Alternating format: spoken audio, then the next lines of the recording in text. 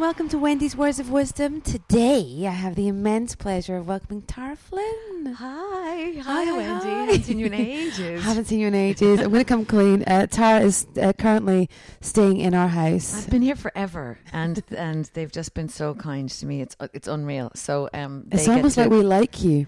Well, it means you get to squat in my place in Dublin anytime you want, forever. Can't wait. Can't wait. So, here's the weird thing. You know when you've known someone for ages? Yeah. I'm just readjusting myself on the sofa. We're going to get comfy. Get comfy and chat.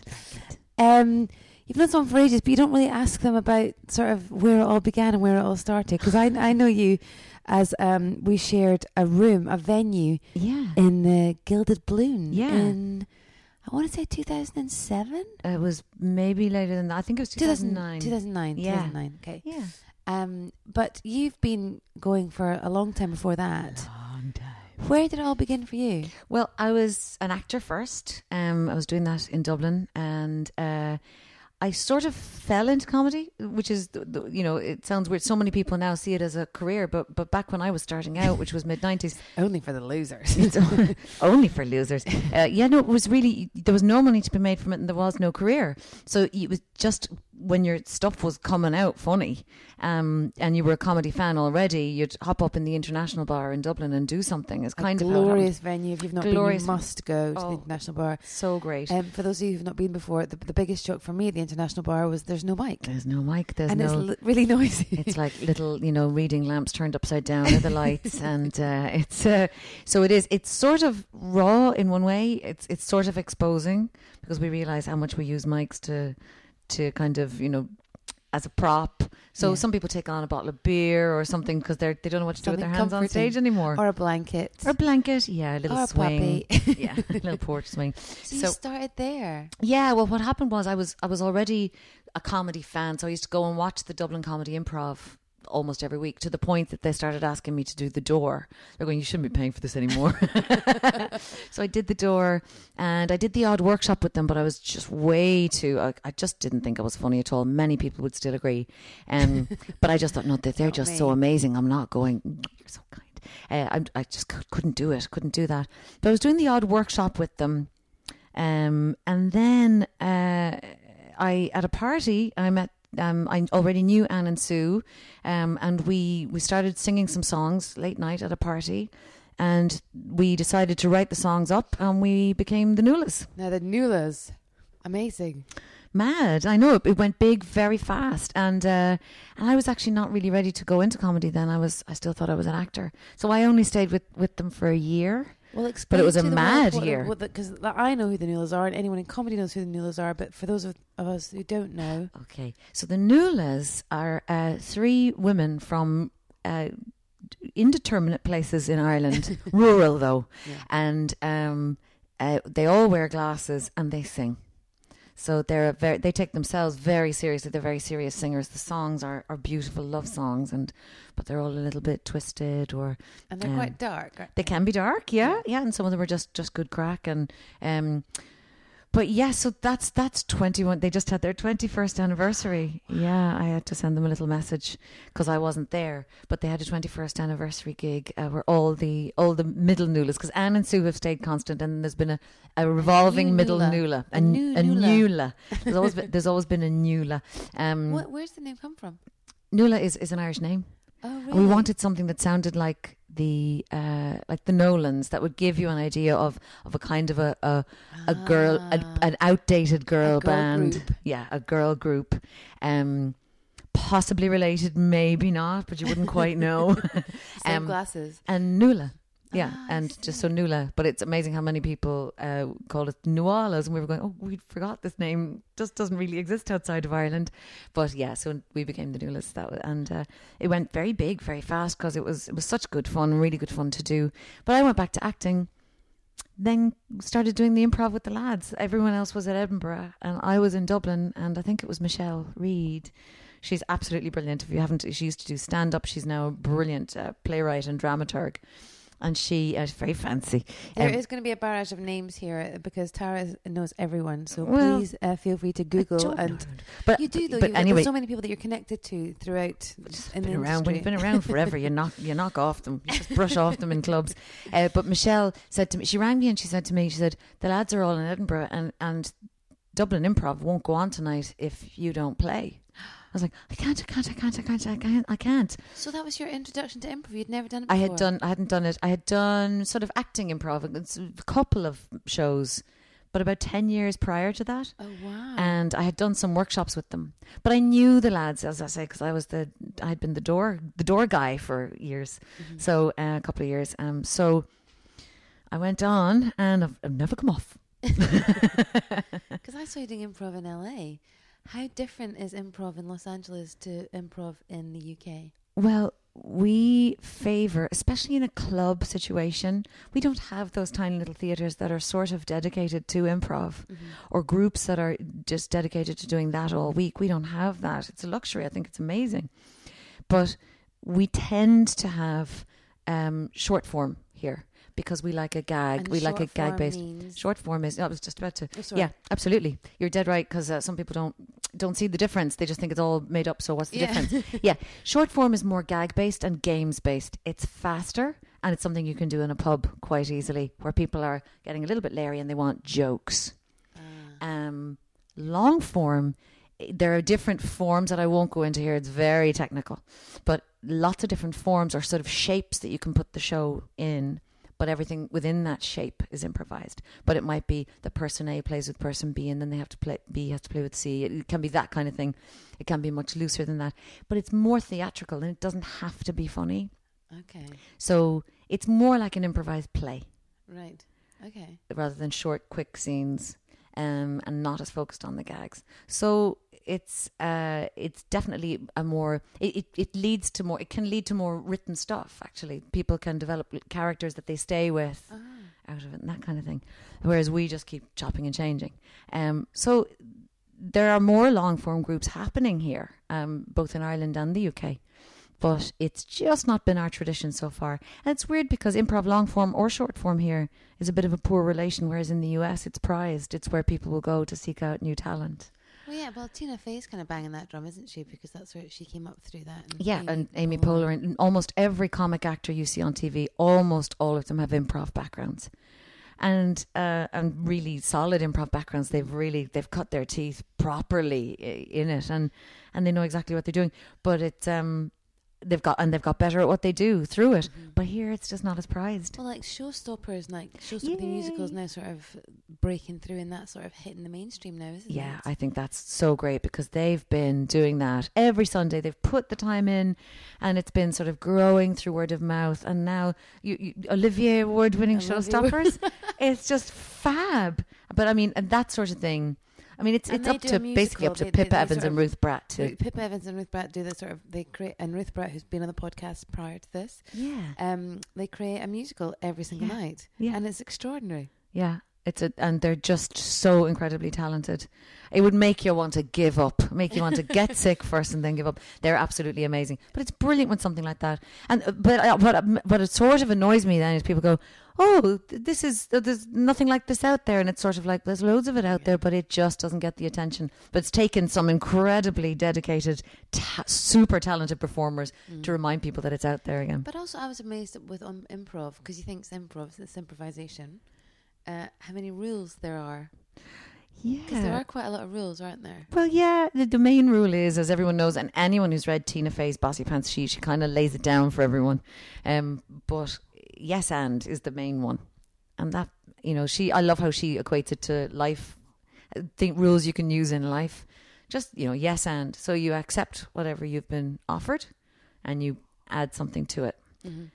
So I love, that's the real only rule. It's kind of like when Tara also has the unenviable task of being my youngest godmother. Oh, he's amazing. And they do that sort of, when you play with a child, they kind of go, yes, and then it's a big monster, and you're like, what colour?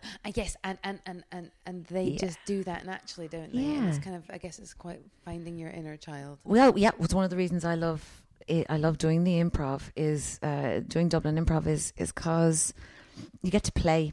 you get to re-engage with that bit of your brain where you don't know what's coming next. And not only is that a good thing, but it's a really, really fun thing. Do you ever find yourself in a position going, oh my God, what the hell am I going to do with this? No, because first of all, you've got a team, and with the team, there comes a little bit of telepathy. And also, you can't say anything wrong. Where that happens is when people are judging themselves and going, I'm going to say something wrong. It might not, what you say next won't be funny, but it might not be funny. It might be. You don't know until you've said it and the audience responds. But what you can know is you'll always say something because you're there with your team, and all you have to do is give them something back. So they could say, shut that door, and you could say, well, it's sticking at the bottom. I'll fix it now. You kind of, it's when you try and edit. If you try and edit and judge it, you are absolutely screwed. Yeah. How mad. So you went on from improv, and then you've sort of, I saw, for those of you who haven't seen it, you must see Tara's Racist B&B, which that kind of sort of stamped your mark in satire, didn't it? Yeah, I'd been working on various satirical shows down through the years, and submitting the odd line here or there, but good satire really comes out of anger. And I had always said I wasn't a political comic, and I still don't feel I am. But very much in Ireland at the moment, the personal is political and the political is personal. We saw that with the marriage equality referendum. And things were gearing up for that. So before Racist B&B, I had actually done a take on, there's a very well-funded, and I won't name them, but there's a very well-funded organisation in Ireland that basically challenges social progress. It's a very conservative Catholic organisation, and it opposes social progress, and they have money to make videos about opposing social progress, but it's sort of, lovely pink and blue graphics and twinkly music, and so it sounds quite harmless, but it's actually, I see it as pretty dangerous. So I had made a couple of responses to those videos, and then Racist B&B was completely personal. After Gay Mum and Dad. Yeah. Oh, I see. Yeah. The case for Mammy Daddy Marriage was first, and you can then look up all those videos. You've got a YouTube channel, don't you? Sorry? You've got a YouTube channel, don't you? Yeah, I do. I mean, there's not a ton on it, but what there is really angry. But it doesn't seem angry. When I watch it, it doesn't seem angry. It seems... Well, it comes from anger. It's a way of channeling it. Anger, but it doesn't... You don't look at it and go, well, she's angry. Unlike when you go on somebody's timeline on Twitter that sends you an insult, and you look through what they've said, and you're like, oh... doesn't count from you because you're just mean to everyone. But that's the thing, you see, it's channeling it, because otherwise I would just be on Twitter all day. I make videos, and then I can, so if somebody says, what do you think about it, and go, here it is, it's 3 minutes long. That's what I think. But yeah, so my husband, who, as Wendy knows, but for people who don't, my husband's African American, and he lives in Ireland with me, and Ireland's a pretty great place. We are pretty socially progressive in most ways. I'm sure we'll get on to some of the ways in which we aren't later. But there are still, of course, there are people everywhere. There's racism everywhere. And I suppose my privilege veil, my blinkers were firmly on, because that's what happens when you have privilege. You don't see. You don't, do you? And I suppose it was when my husband got racist abuse, and I was there to witness the aftermath, the direct aftermath. And this was in your hometown, wasn't it? And that's significant only because it happens all the time. But because my hometown is small, he was home very quickly after it, and I could see the physical after effects of I'm going to say just advisedly, but just verbal abuse. It goes straight to a person's core. It rattles them physically. That's certainly what happened to my husband. And the onus is on the person not to escalate it. Words land. Of course they do. They don't just bounce off you. Well, there are certain words as well that we can let bounce. And there are certain words that go so deep into the core. And we've been told they go into the core. And when you know that and you use it, you're using it with the intent to hurt. So I was as rattled as he was. But he didn't want to do anything about it. He didn't want to report it to the police, because for him it was sort of, this is an everyday thing. You've just seen the aftermath. And I couldn't. It was just it rattled me so much. It lived with me. It stayed with me. And there's that thing when you must feel slightly responsible because you've brought him to your hometown. Well, yeah, but the point isn't the town, and I really have to be careful about this because I've been told I'm destroying tourism there. Oh, really? Yeah. So it's not, the point isn't that town. But don't point the views is, make up for the racism? Don't the views make up for the racism? No, unfortunately not.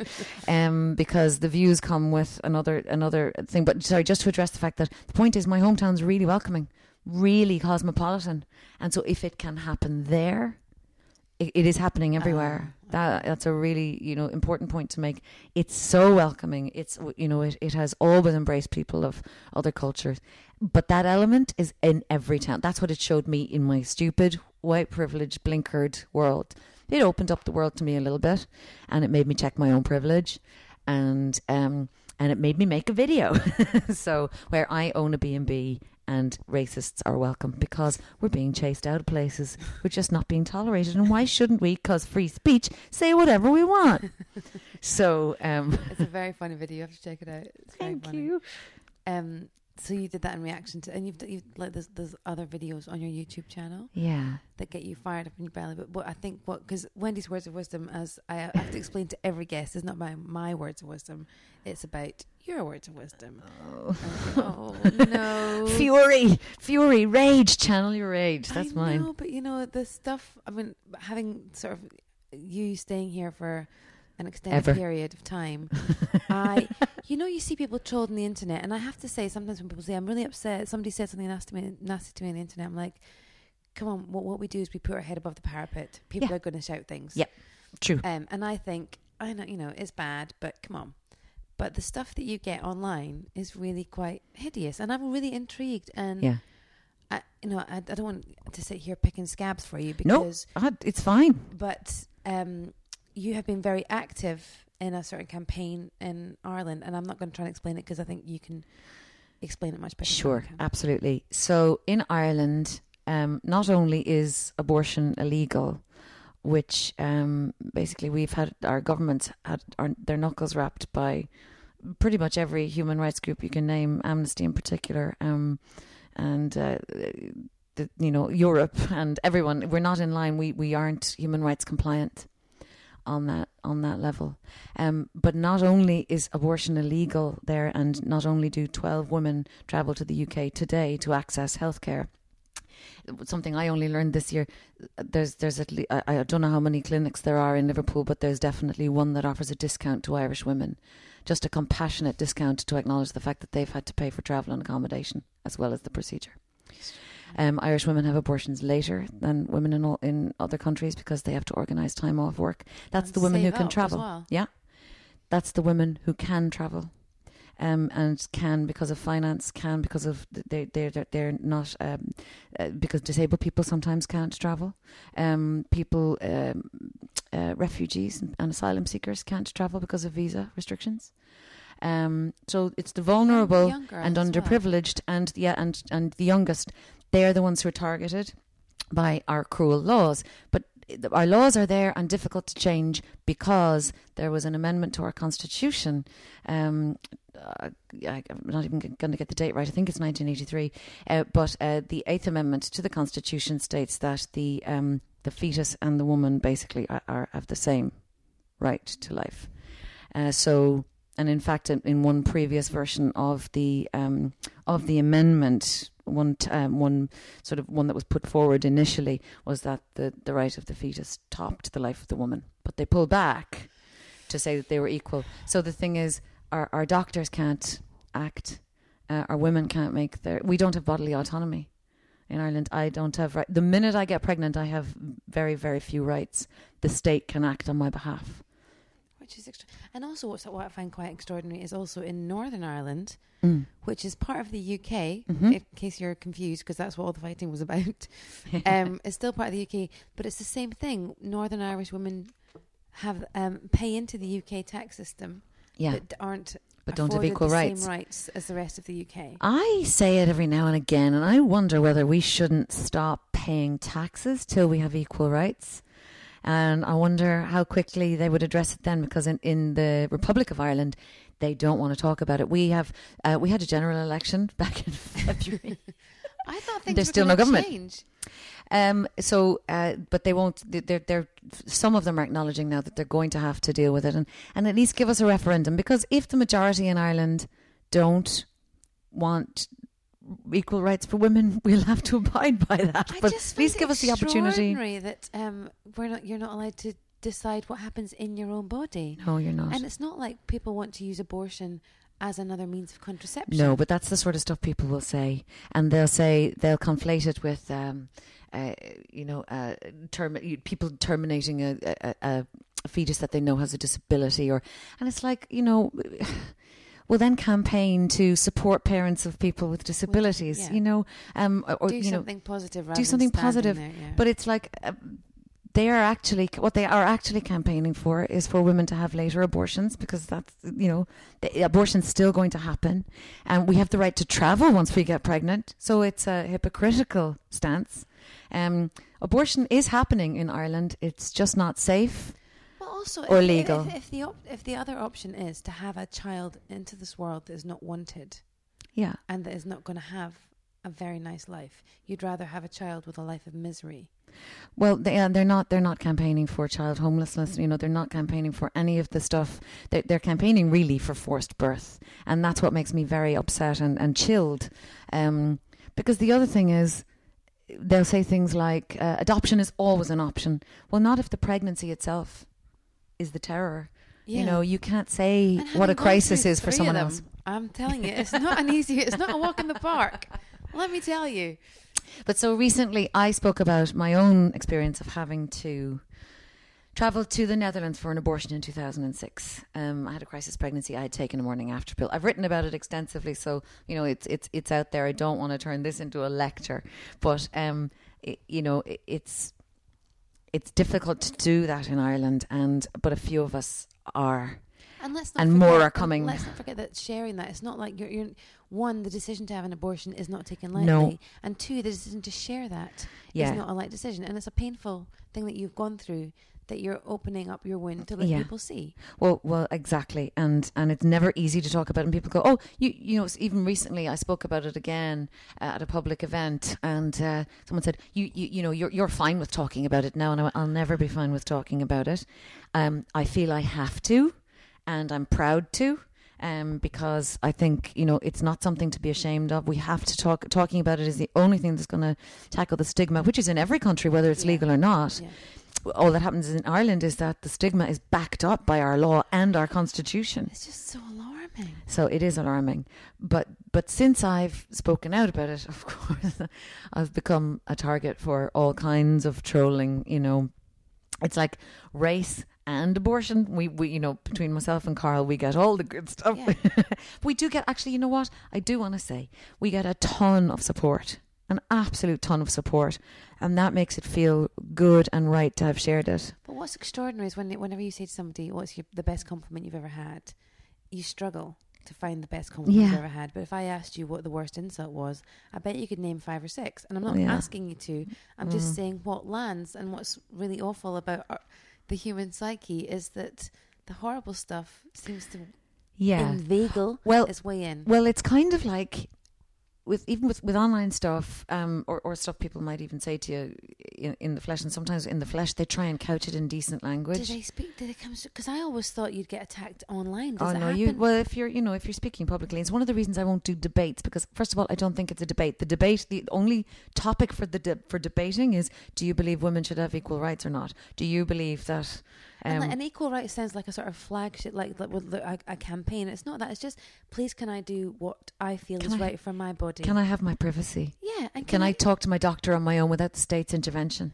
It is. That's what it is. It's Dickensian. It's and then that girl in Northern Ireland that was she was sent to prison for 3 months, I think, but it does carry a sentence of 21 years, I think. Yeah, it's 14. It's 14 in Ireland, in the Republic of Ireland.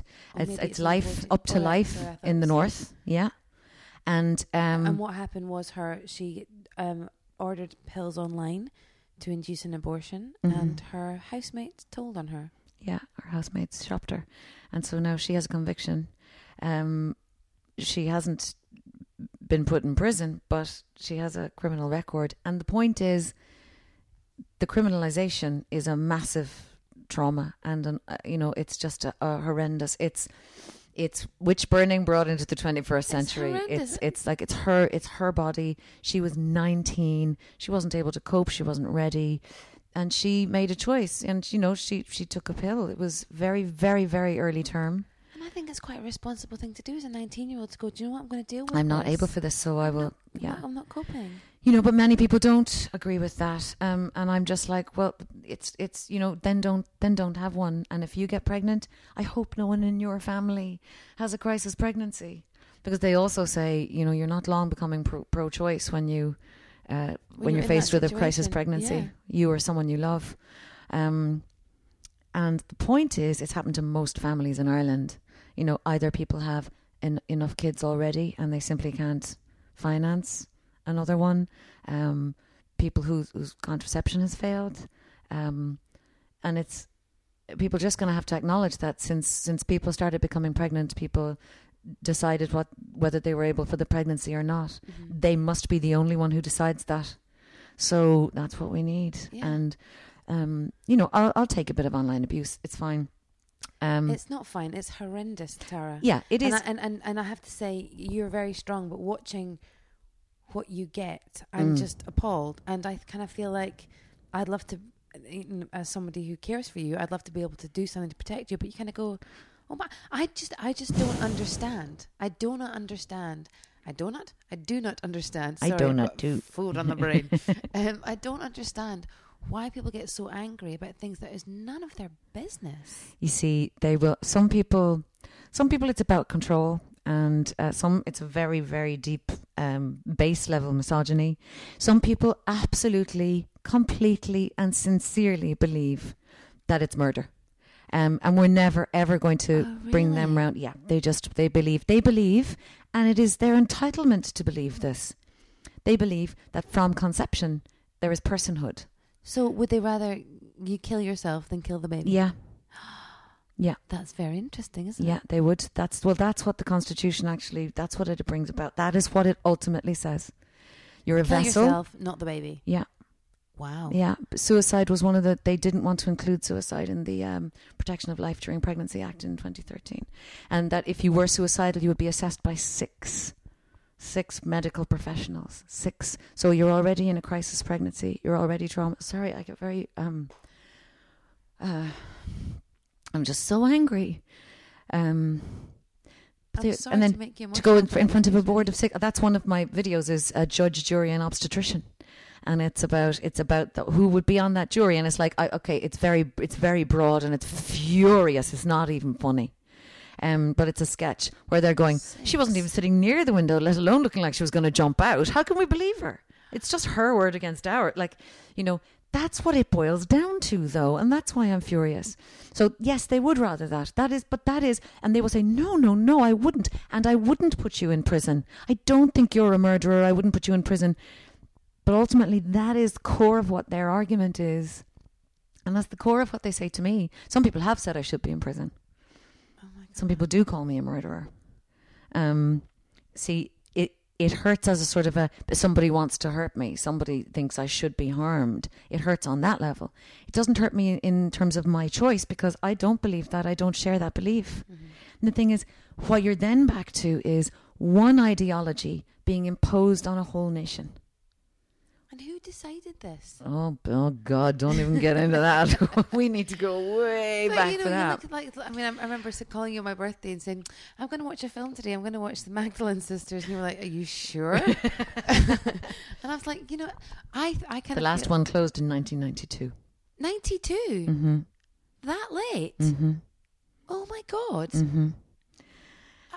And there still hasn't been reparation. The church hasn't offered reparation yet. So basically, these were like slaves. They were slaves, and they were sent there because they were fallen women who had got pregnant, and also what I find is fallen or vulnerable. So it would be a way to get rid of someone who wouldn't be taken out of the house by a man. Basically, it was a way to not that haven't they got a job and a roof over their heads, but basically they bolstered the Irish economy for 100 years.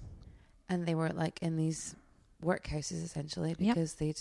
But what's really interesting about this whole thing is that there's no responsibility on the man for getting the woman pregnant. No, it's just. It's all the woman's doing. So you have to take care of the, So, and of course, contraception. Yeah, you again. It's the misogyny. You opened your legs. Deal with it, slut. Oh my Another God. thing I get told. Oh really? Yeah. The misogynistic ones are the best ones. Really? Can we have your top 10 misogynistic tweets? But I mean, and it's like, but I sometimes try and remind them. I go, you know what? You're taking a pop at me. I'm not Amnesty. I'm not a politician or an elected representative. I'm in public life for comedy, and I've opened up on this. But when you say that, you're saying that to a woman who has told you about a crisis she had and her the choice that she made to deal with that. Yeah. It's none of your business. It's not an organization. You're just having a pop at someone who, is still, it's still an emotional thing to talk about. And that's the other thing. They just assume that if you're strong and you're mouthy, that it's all fine. But every time I talk about it, my legs shake. Yeah. I'm sorry to ask you about it. No, listen. It's so important to talk about it. And if you can't talk about it, a nice squishy velvet sofa. Yeah, exactly. There are so many people who can't talk about it, will never talk about it. And here's the other thing: they shouldn't have to. It's so deeply private. Yeah, it's private. So personal. It's so private. It should be. It's ultimately the woman's choice. It's also, in a family situation, the woman and her partner, the woman and her doctor. And it's a responsible choice sometimes. It's not like it's a sort of flippant. Do you know what? It's a Tuesday. I don't fancy being pregnant on a Tuesday. It's not that. We have to talk about the women who can't afford to travel, though, what they do to themselves. Because in a crisis pregnancy, speaking from experience, if you can't get the medical help you need, you will do what you have to do. Oh, really? Yeah. And that's why there are still coat hanger protests. Women go with coat hangers and stand outside government buildings. And, and people say, that's not happening. That's not happening today. Close your eyes all you want. That is happening in Ireland today. I remember being in, I think it was Penny's in Dublin, and looking around and thinking, there's something really unsettling. And I was looking around and I remember thinking, oh my God, there's loads of young girls with babies. Mm. The young girls that you'd see shopping in Topshop or in Primark in London, a lot of them don't have babies with them. And I mean, that might be their choice. They may have got pregnant and it might have been the most joyous thing in the world. And it may well have been, but it's unusual. I find it unusual to see young girls with babies in the same place. There are certain, because we travel the country, I know where the hot spots for IVF are. And you know, once you know that, you see a lot more twins and triplets. Yeah.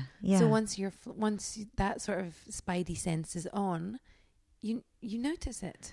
Well, that's the other thing. I mean, you speak about IVF, and I speak about the joyous births. That being pro-choice is all about supporting whatever the woman decides, and whatever it is, and good postnatal care. Yeah. Support for lone parents. It involves all of that. It's not actually about abortion. And the Eighth Amendment isn't actually about abortion. The Eighth Amendment is about autonomy and privacy.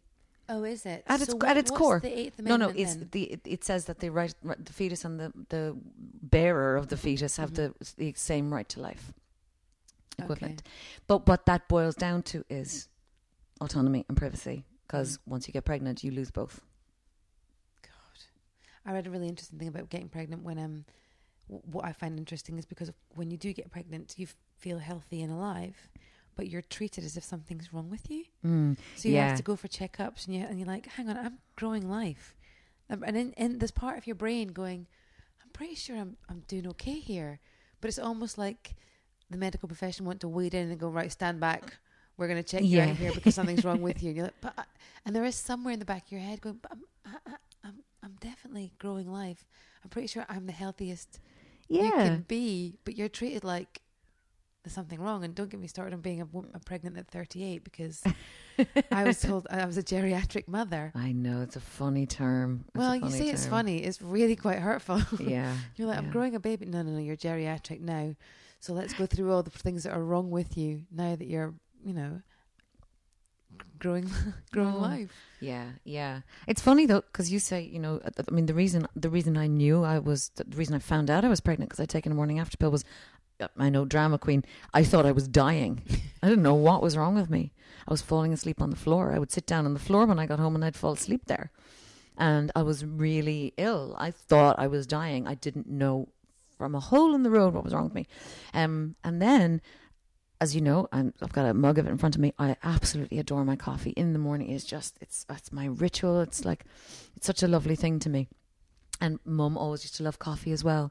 And I started going, oh God, coffee. Oh, ugh. I was going, what is wrong with me? I'm definitely dying. And this cannot be normal. And then I remembered talking to Mum when I was very young about, did you have cravings when I was a baby? And Mum said, no, I didn't have any cravings. I did have an aversion though. As you know, I love coffee, and I went off coffee. And I went, ding, ding. Told my friend about it, and she said, you should do a pregnancy test. And I went, no, I took a morning after pill. I've been having sex for decades. I have never been pregnant. I am responsible. I am really good at sex. I am so responsible and great at sex. And I know I'm not pregnant. And she said, you do a pregnancy test. So I did one with her. And it was positive, and I didn't know you can't get a false positive. That's how they work. You can get a false negative, but you can't get a false positive. Because it's desperately looking for, hormones. Yeah. And it found plenty. So she said, why don't we get another one? Because she knew, but she was going, okay. To be fair, with Riley, I did like 5 tests. So yeah, four later, I finally had to admit. Well, I and then she said, what are you going to do? But the abortion thing is, I mean, the abortion thing sounds like I'm being flippant. But I think the way women are treated around pregnancy, I mean, I don't know if I told you this. When I got pregnant with Riley, Stephen, my husband, is a lot younger than me, and we had a few pregnancy tests. Yeah. And then we thought, he was doing a play in the West End, and on the way back home from the theatre, he said, let's go into this clinic and just double check again. So we went to see this doctor in this drop-in clinic in Soho. Oh, yeah. And we did a pregnancy test, and she said, so it's positive, you're pregnant. And we were delighted. And she said, she turned and looked at Stephen and went, and is this good news? And we went, yeah. And she said, she looked at Stephen and went, but you're so young. Oh, Lord. And this was a female doctor. That's so intrusive. And I just felt crushed. Yeah. Because she was like sympathizing with my partner that he'd got this woman. I was going to say old lady. I don't know if she was even making a judgment on my age. Yeah. She was making a judgment on him. Yeah. And I just remember thinking, my God, what chance do we stand if you're meant to be on our side, Where mate? are our sisters? Yeah. I know. Do you know what I mean? But you see, that's why it's important to have the F word conversations. It's important to have feminist discussions, and it's important to keep calling that stuff out and going, I'm not getting head up about it, but I have a right to get head up about it. But however, I'm not. I'm just saying that happened. And the reason that happened is because there's a low-level hum of the old women. Yeah. Their old pregnancies and their old... Well, then the next conversation we would and have should had, the lad's freedom now will be impinged upon. And for him getting tied down by this woman. fucking life that he's about to welcome into the world. I was just really astonished. Not congratulations or anything, because obviously then her next conversation would have been how to deal with this problem rather than Riley, who is just the light of my life. Oh, he's so brilliant. He's so brilliant. And also, whether we had the baby or not, that's a discussion we have, not that a doctor enforces not on you, me. lady. Yeah. But you see, you're opening up a huge discussion, which I think it's really important that people have, not just women, because families are made up of all genders, and we need to tackle the sexism, and we need to just look at maternity and that it isn't an illness, and look at support for women, and many men are so progressive now, and families are progressive, and the labor is shared, and all of that. We are moving forward in many ways in the West, but there is a greater discussion to be had about society's view of women is still I think so, yeah. quite domestic. It is. And also, like, we have this sort of argument whenever I see, like on Facebook, one of the boys and one of my male friends saying, I'm at home tonight, I'm babysitting. I'm kind of like, no, you're not babysitting. Mm-hmm. You're parenting. Yeah. Yeah. It's not the same. And also there is that thing where, and to a certain extent, I think we still do it when I'll be at work and I'll cut and Stephen will have the children all day. Yeah. And I'll come home, but I'll still feel like it's my turn to take over, even though I've been at work and make the food. And that division of labor is not the same. And it's not the same. And, and we, things we learn and that seep in because it's in a system. It's very hard to rattle us ourselves out of it. It is, it's very hard. It's funny even dealing with it in terms of white privilege and Carl's experience, my husband's, when you are the beneficiary of a system, it's very easy not to notice who the system is penalizing. Very easy not to notice. More comfortable, cushy, if you will. So it's I totally get it. I mean, I understand why I've accepted certain things, certain sexist premises. I've accepted them because that's what I've learned. And it does. There's certain things that do suit you, I guess. Well, what I mean is the person benefiting from the privilege. So, like, men don't have to see. They don't have to see women's lack of safety. When they're on their own, they don't have to see things like that because they don't experience it. Well, we were talking about this because the other night, was it yesterday? It was last night, in fact, talking to my friend Nick Doody, who's a comedian who is yet to do the podcast. We were talking about having a go at someone in a comedy club. Oh. And if someone shouts at me on stage, I kind of, in the back of my head, kind of think, hope I'm going to be okay getting the tube home tonight. Yeah. Whereas he doesn't have, he just attacks back. Yeah. So when I leave the comedy club on my own and get the last tube home, there is that sort of, I mean, I don't agonize about it, but I do think, No, but you'd be unwise not to think about it because it happens all the time. So, the last tube home is a worry for every woman. And, as you say, and guys as well, I guess. It doesn't stop us, but we have to be more aware. We have to have our keys in our hands. Always keys and phone, just in case. Yeah. And also, we were laughing that, well, we weren't laughing, it wasn't funny, but Nick was saying that if somebody walks up behind him, he thinks, oh God, I'm going to get mugged. And I said, if a guy walks up behind me, I think, oh God, I'm going to get raped. And he was like, really? And I said, yeah, if it's late at night and a guy walks up behind me, and also you're not meant to walk away quickly if you cross the road and they cross the road. And we were talking about, I think a couple of weeks ago, we were talking about people who do that just to rattle women. Yeah, sometimes. For a laugh. Yeah, that sometimes people know that, and I've heard that. And it's about being, you have to be wise. You have to just be as cautious as you can. But the problem is, you shouldn't have to be. I mean, it's just horrible that you have to be. But, safety has to come first. And it's just, I do love that new school of thought. And it's like, don't tell women not to get raped. Tell, young men from school age not to rape, and they're teaching consent classes in certain Irish universities and stuff now. And it's rattled some people saying, but it's like, first of all, I think university's a little late, but it's a start. Especially given that they've all got access to porn at 13. And you see, and Irish sex ed it leaves a lot to be desired as well because many of the schools are Catholic. But consent, it's rattled some people because they're saying, you're telling me that I'm a potential rapist, and it's like, well, no, don't look at it that way. Just look at it as a way to, support your female students. And, it's brought up some interesting discussions. So but again, men feel under attack, do they? The beneficiaries of privilege don't need to see what's happening to the people who aren't the beneficiaries of it. I know it all sounds very highfalutin and, it sounds very grand to be talking about systems, but that's where it comes from. It's a really interesting point. And talking to boys about consent, like talking to the boys about, like, obviously Max is 11, so we were like talking about consent. And he's like, well, I'd never say no. I'd never say I'd force myself on a girl. No. Ever. And you're like, well, but you need to know what forcing yourself on someone sounds like. Yeah. And feels like. Yeah. Because there's a difference between persuading. And boys are programmed to want sex when they're, I don't know what age it is. It starts. I have been told you have to touch my penis. It's medical. Okay. But what else would I want to ask you about? Oh, so you so you're now a figurehead now, I guess. Oh Lord, don't say that. But you've got this sort of whole wave behind you. Well, there are a few of us, you see. It's kind of a move. It's one of the reasons why when I told my own story, I told it with Amnesty International. They had asked me to do an event.